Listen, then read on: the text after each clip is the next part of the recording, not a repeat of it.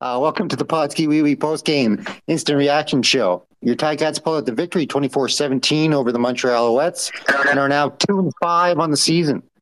I'm Mike Grant. Of course, I'm joined by my co-host Josh Smith. What do you make of this one, Josh? Interesting one to say the least. They don't make it easy, do they? No, it's always dramatic, it seems. 24-6 at one point, and it comes down to the last play of the game. Like, why? Why does it always have to be this way? Like, happy with the win, happy that they're now tied with the Alouettes in the standings, technically in a playoff spot. I know it's only 7 games in, but, like, that's something. But, man, oh, man, they do not make this easy, and there's a lot to talk about here, is there not? Yeah, I think so. I'd like to start with the offense, if you don't mind. Oh, you lead the way, pal. All right, well, Evans and Schultz flopping again. I didn't mind it at times, but I thought it was questionable, at the timing of it. Like, he came in, I think Schultz led the way with, less than, I think he got the second last drive of the game, which I thought was questionable. But what do you think about it? Yeah, I'm not as opposed to a two-quarterback system if it works. Mm-hmm. And it's kind of working, but here's the thing. You're paying Dane Evans $425,000. Like, he's making top QB money. To not have him in there at the end of the game, to me, is kind of it's a questionable decision on my part. And I'm pretty out there when it comes to my thoughts on what you have a backup quarterback for a reason, and there's no reason you pull other position players, guys.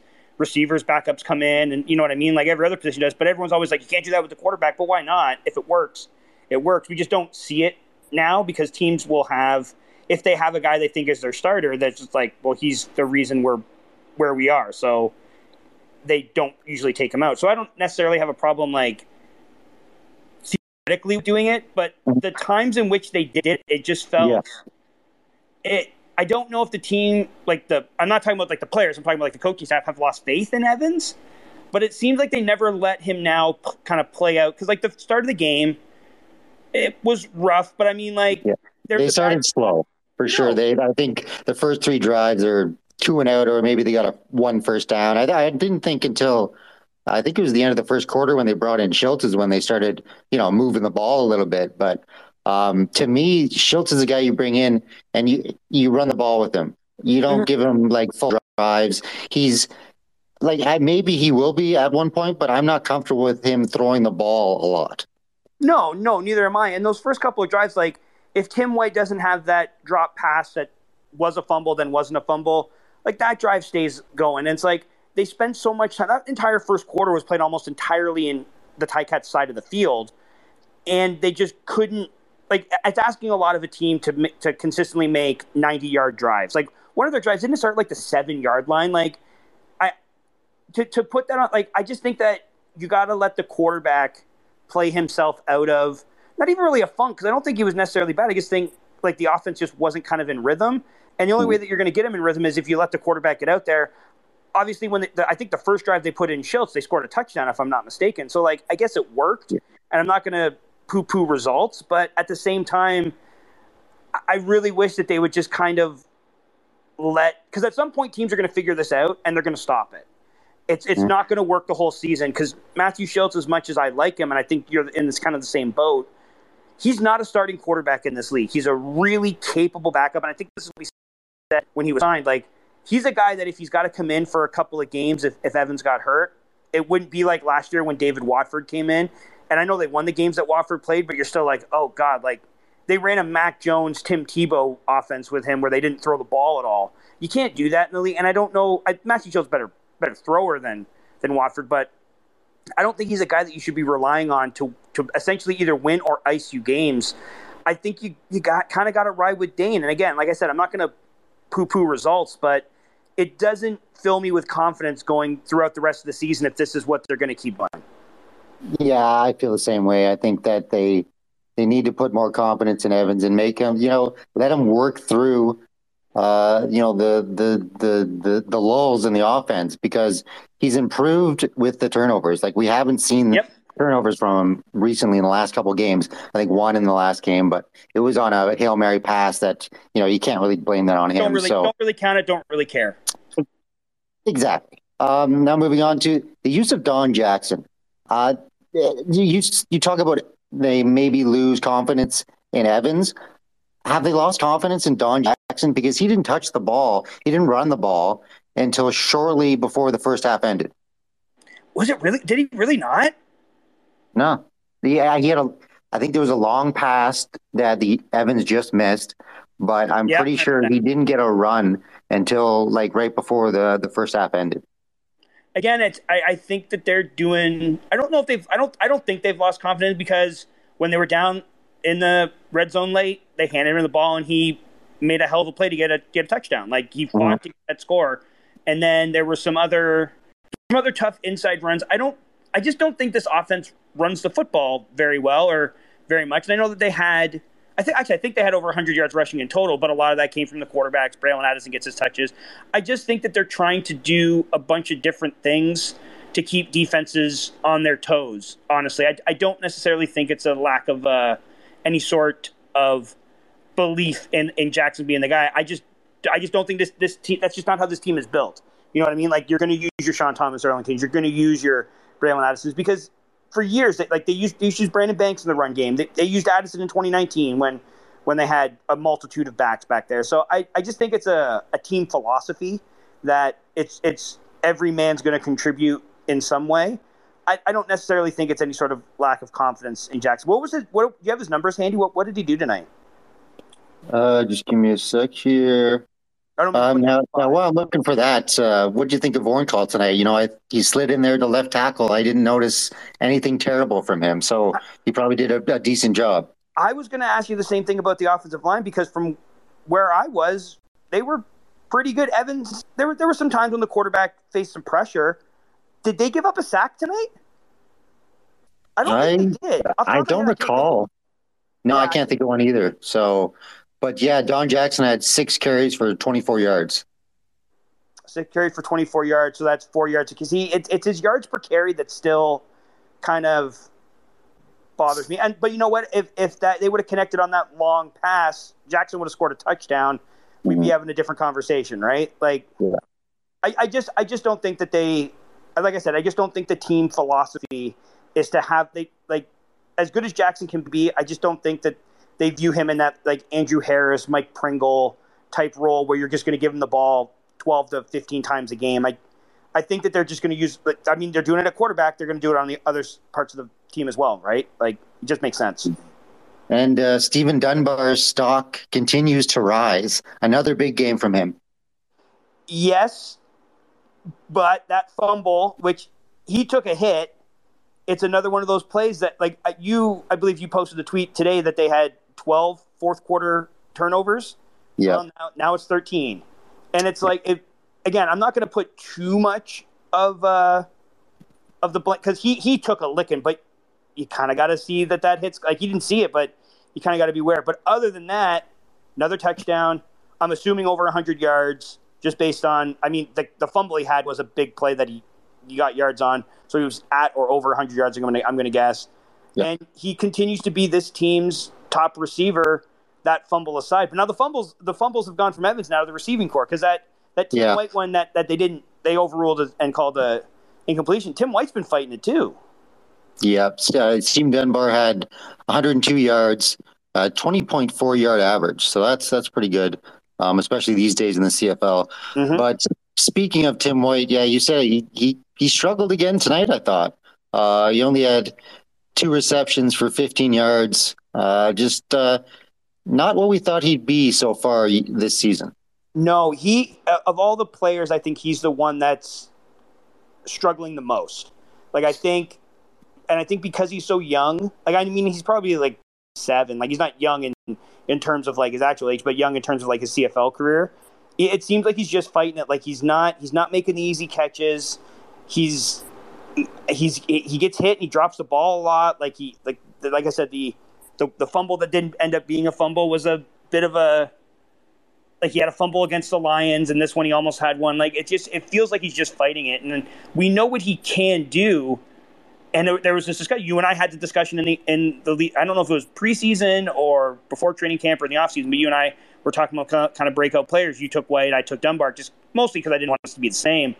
And I think we, at least at this point of the season, can say that Steven Dunbar's completely lapped Tim White. Like, he's one of the top receivers in the league. And I think White's capable of turning this around. Right now, I haven't seen enough out of him to really be happy with what he's contributed in the offense so far. On the defensive side of the ball, one of our concerns was the defensive line and how they weren't getting enough pressure so far this season. But today, man, they really stepped it up. Hauser, Wynn.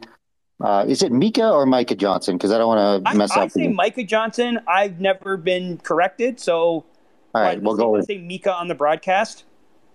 No, I've heard both. I just can't remember. So yeah, all three guys had huge games on the D line. Good to see, no? Oh God, the first sack of the game, I think it was Dylan Wynn. That set the tone for what we were going to see today. Micah Johnson, I thought this was his best game by far in a Ticats uniform this year. What did he finish with? 2 sacks, I think. Two. Yeah, he had the one where he basically had a one-hand sack on Trevor Harris because he just grabbed him. Because he had another one too. So, and what did the other guys have? Wynn have 2, and Hauser have 2. Let's see here. I mean, I know I'm putting you on the spot with all the stats, but you have them handy. I'm roaming around the apartment here talking on the phone. Yes, let's see here. We got, it says 1 from Dylan Wynn. Okay. 2 from Mika and 2 from Hauser. Okay. I wasn't sure if Wynn got credit for a second one. It maybe because there was some of these sacks were like 2 guys were on him. Oh, I guess only one gets credit. But I thought the defensive line, those 3 especially, those are your, like, I know people like Mason Bennett. He's a good player, but he's the 4th guy now. Hauser's your big time rush end. He's been fantastic the last 2 or 3 games. Like, he was great against BC. He's been great against this one. I think I said it on the show this week, he's been the team's best defensive lineman. And then to see Wynn was, even when he wasn't, like, he got a ton of pressures tonight, I thought. He was in Harris's face a ton. And like I said, Micah Johnson, best game by far in black and gold. He was, again, we've talked about this previously. We know the numbers aren't always going to be there, but I thought he was a force. Like, the Alouettes didn't get a ton rushing, I didn't think, today. Once again, that's a tribute to those 2 interior defensive linemen. Yeah, what we saw today out of the defensive line is what we're hoping to see, what we hope we'd see to start the season, and I'm hoping what we'll see going forward. Yeah, absolutely. Another guy who had a huge game, I thought, was Cariel Brooks. So what did you see from him tonight? Awesome. It was that was a big question because Alden Darby had played pretty good, especially recently. Like, he had started to come on the last couple of games. I was getting more and more comfortable with him in that role.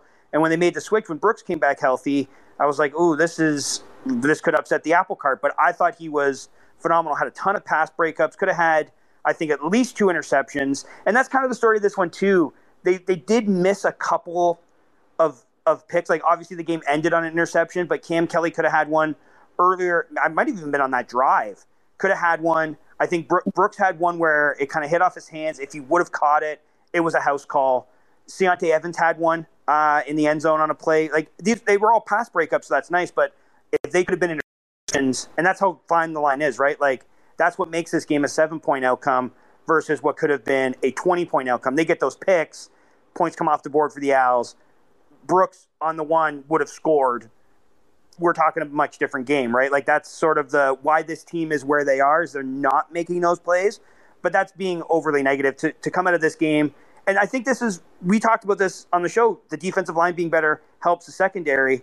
I thought the entire secondary was pretty good. Jamal Roll might have had a bit of a rough night, especially when he was guarding Eugene Lewis, but everyone has a hard time guarding Eugene Lewis. But yeah, to get back to Brooks, I know I'm being long-winded. He was awesome. He was by far the best DB that they had out there today. Yeah, now another 4th quarter collapse almost by the Ticats and the Ticat defense. You can't put it all on them. The offense kind of didn't get first downs when they could have closed out the game. But, another team comes from behind and almost sneaks out, at least a tie to push it into overtime. It's got to be a concern still, right? I didn't like what we saw from the team from this last half of the fourth quarter, offensively, they got way too conservative. I think it was just after, I believe it was the third down stop. They get a decent run. I think it was with, I think it must have been with Schultz. But it might have been with Evans. I don't remember. They flip-flopped him so much, I can't remember who it was. They got a decent run, I think, from one of the quarterbacks. They might have even been a handoff to Don Jackson, if I'm being honest. I don't really remember. That makes a terrible commentary when I can't remember what actually happened. But then it was like 2nd and 6, and they handed it off again. They handed it off again to a really stacked box. And I understand the thinking is let's milk some clock, but at the same time, if you get the first down, you can essentially milk the game. And I think when you have a guy like Steven Dunbar out there who, he had the fumble earlier, or even more importantly, Braylon Addison. You can't tell me Braylon Addison can't run a 7-8 yard route on 2nd and 6, 2nd and 7 to pick up that much needed first down to kind of ice the game. That played a role in it as well. And then on top of that, the defense, I think at the point it was 24-9. It might have been 24-6 on the drive that got the field goal, but I think it was after that. They started playing really soft, and the defense had been excellent.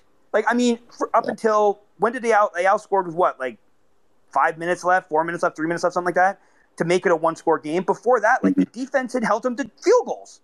And why stop playing the aggressive style that you were playing before when it was working?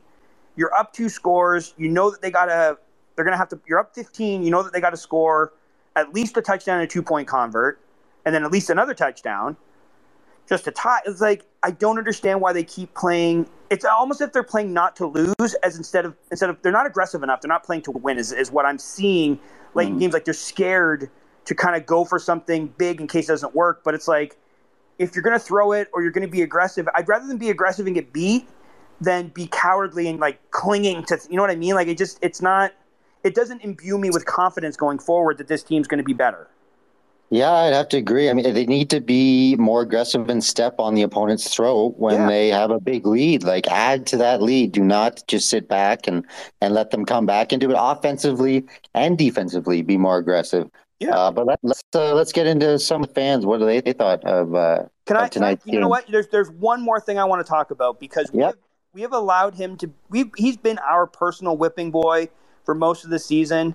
Michael Domagala saved this game. That tackle on the punt return, saved this game. He probably had 2 or 3 special teams tackles. He might have been the leading special teams tackle on the team, but he's out there throwing his body around like he's bloody Jamie Borum.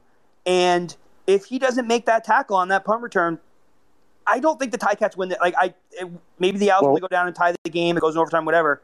Well, if it goes to overtime, it's an automatic loss for the Ticats. So if he gets that, then someone's throwing it's a pick on that second. Whatever time they get the ball, there's an interception being thrown or a fumble being made. But I think we have to give him a shot. I think his punts were the punt on the return. It was a great punt. He pinned him inside the 10-yard line. The coverage unit just wasn't there. It was a really good punt. I think he's been excellent punting the ball. I think he's found his role in this league. I think he can be one of the best punters in the CFL. I understand we talked about it on the show, but this is why they traded John Ryan. I don't think they made a mistake. And because we've been so harsh on him, I think we need to give him his considerations and his flowers when he played as well as he did. I thought he was fantastic. I thought his kickoffs were really good. I thought his punting was excellent, and he made a couple key tackles on some big returns that could have turned into something really dangerous. So thumbs up to him. Yeah, absolutely. He's been dynamite since he was switched to just punting and kickoffs. So he's been playing really well. Now Claudio Rapiso sends us a tweet. Fourth quarter D needs to be looked at for sure. A win is a win. The 2 QB system seems to be working well for Dane. Yeah, like I said, I worry that teams are going to figure this out, and then it's going to be too late to really get back into allowing Evans to be the guy. And that concerns me. And we discussed the fourth quarter D. To me, it wasn't just the D. It was the entire the playing scared is what it felt like from the entire team about midway through the fourth quarter to the end of the game. So, I mean, we've already kind of touched on that, but that's just reiterating what I've already said, I guess.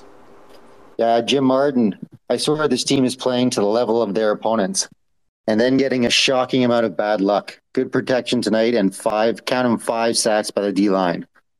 That's not a bad, playing to the level of their opponents isn't I don't think that. I mean, if you look at the games that they lost to the good teams, they turned the ball over. Like the game against Winnipeg looks like worse than it does, but there was a pick six at the end, and yeah, I can kind of buy that. They need to start, and you said it best. They need to start putting their foot on people's throats when they have these big leads. Like this is the fourth time they've had a double-digit lead at home, and yet the game was a nail-biter. Like you gotta turn these 15, 16-point leads into 25, 27-point leads, and then kind of coast. It's too much for the heart to deal with these things. Yeah, it really is. It's win or lose. It seems to just be the dramatics are always high for the Ticats. You should start calling them the cardiac cats because they're going to get heart attacks. I know.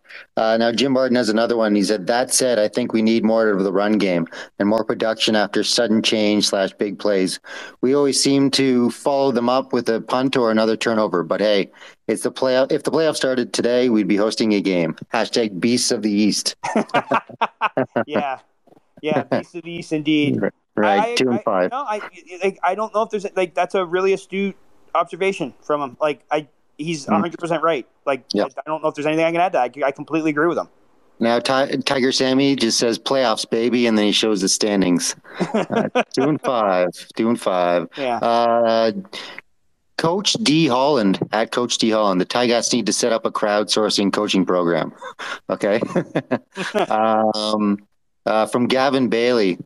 They won, but I don't know if that's how I want to win it. I don't think it was that bad of a hit to pull the guy or flag, but him being pulled to the okay. Oh, the Trevor Harris thing. Yeah, Trevor Harris thing. You said he pulled the wins out of their sails. I agree, a win is a win, but I don't know. I'm conflicted. Okay, I get you. I completely agree with the conflicted because it was they won, but again, I felt more confident after last week's loss than I do after this week's win. And that feels weird, but I felt like they played better against BC.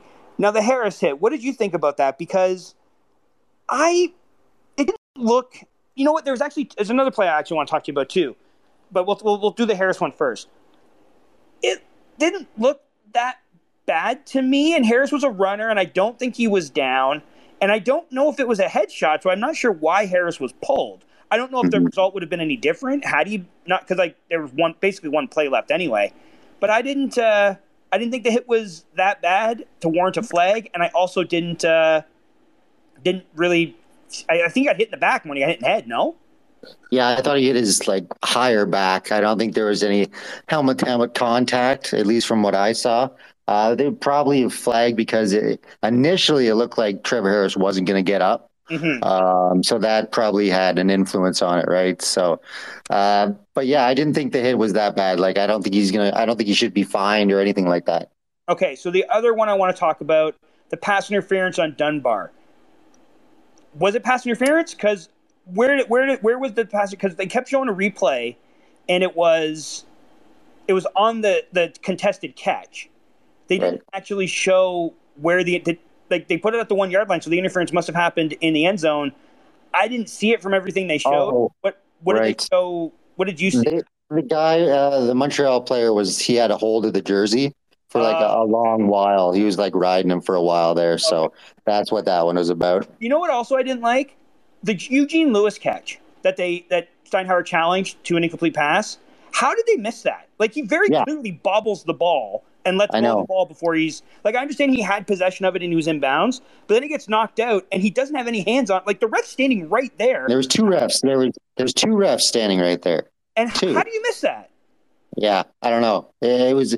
I think even... I caught the end of the panel at halftime, and I think Milt Stegall was saying the same thing. There was two refs right there. How do you miss that? And so it's a question mark to me as well. Yeah, the only thing I could think of when they kept showing the replay was, okay, was his 1 foot out of bounds before the ball got knocked out?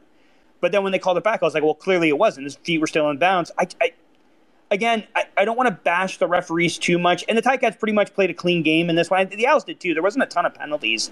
No, but I think the Ticats had three penalties. That's it. But to miss that one to me was that's one of those ones where that should be a booth call. Again, I don't know where we would end. There was that whole controversy last week on the high hits. Montreal. It was actually Montreal against Ottawa. Those high hits that they ended up calling back as not high hits. They can call those down and fix those, but they can't fix this. Like, it was very clearly an incomplete pass. He very clearly lost control, and Steinhauer had to burn a challenge. Now, he won that one and then used another one and won that one too. So I think he's like 3 for 4 on the year on challenges, but to have to burn a challenge on that, it feels like there should be a way to rectify that without, because it's clear, it's not as if it's a judgment call. He clearly did not have the ball. Why are you ruling this a catch? Yeah, I completely agree on that one. It was an obvious call. It should have been called by the referees on the field. Now, Ari Katz, he's a number one. What are we doing removing Dane from the game at critical times and not allowing him to develop any rhythm? This could have cost us the game. Yeah, I agree. I think that bringing him out in critical times is the right to do. Yeah, late in games, I feel like he needs to be early in games, you want to use it to mix things up. You want to try some different stuff. Like, I think using them both also is sort of a chess move thing to set up when both are out there. You don't know who's going to take the snap. You don't know if they're going to throw it. Like, I get kind of the thinking of the offensive staff, but I'm in complete agreement. When it's crunch time, he's the guy you paid to be your franchise quarterback. He should be out on the field. It's as simple as that. Win or lose with the guy, regardless, he should be the one taking the crunch time snaps. Number 2, why was not even one pass thrown at Durant? That's a question that we, can't really answer. Yeah, I don't know about that. Yeah, he's new, still working him into the offense. Sometimes guys go games without catches. It's his first game. It happens. Maybe he wasn't open on some of the reads, and we've seen other players go catchless. That's not a real surprise. Number 3, not sure Jake Bird is ready. Would rather see an extra slot back put in such as Smith. Keandre Smith had a really nice catch in this one. Yeah. Because Tyler Chinowski went out with an injury. I don't know when he got hurt, but I noticed he was on the sidelines in street clothes in the second half. Smith goes in there, great catch and run to pick up a first down on a second down play. I'm curious. Do you agree with the Burt comment? Because I don't really know what do you mean by he's not ready. Like, I think he's filling his role and doing it perfectly adequately. I don't really understand the belief that Burt isn't ready to play. That doesn't make any sense to me. No, I don't think. Can we even evaluate Burt? Really? I mean, he's not. Yeah. He's not out there a bunch. So I'm not sure about that one either. Dane to Braylon says Cameron Kelly is God. Ticats win. Cam Kelly's been great. He continues to be one of the best Sam linebackers in the league. Hasn't lost a step. Had a near interception, and then obviously had the one to. Obviously, that's coming from the pick to seal the game. So, I mean, we've said it time and time again. Ticats win the last Grey Cup. He's a Grey Cup MVP. So, we have high hopes for him. Yeah, he's been playing excellent. Another one from Coach D. Holland. He says, here are some thoughts. Ticats second half adjustments, ? More slants, more play action, more Addison, less Dane, more stunts, hands up, watch Harris' eyes. I think Dave wants a job on the Ticats staff here. Hey, maybe someone on staff is going to listen to the show. Maybe they'll give him a call. But look, it wasn't a great win. There were things that this team can definitely improve on.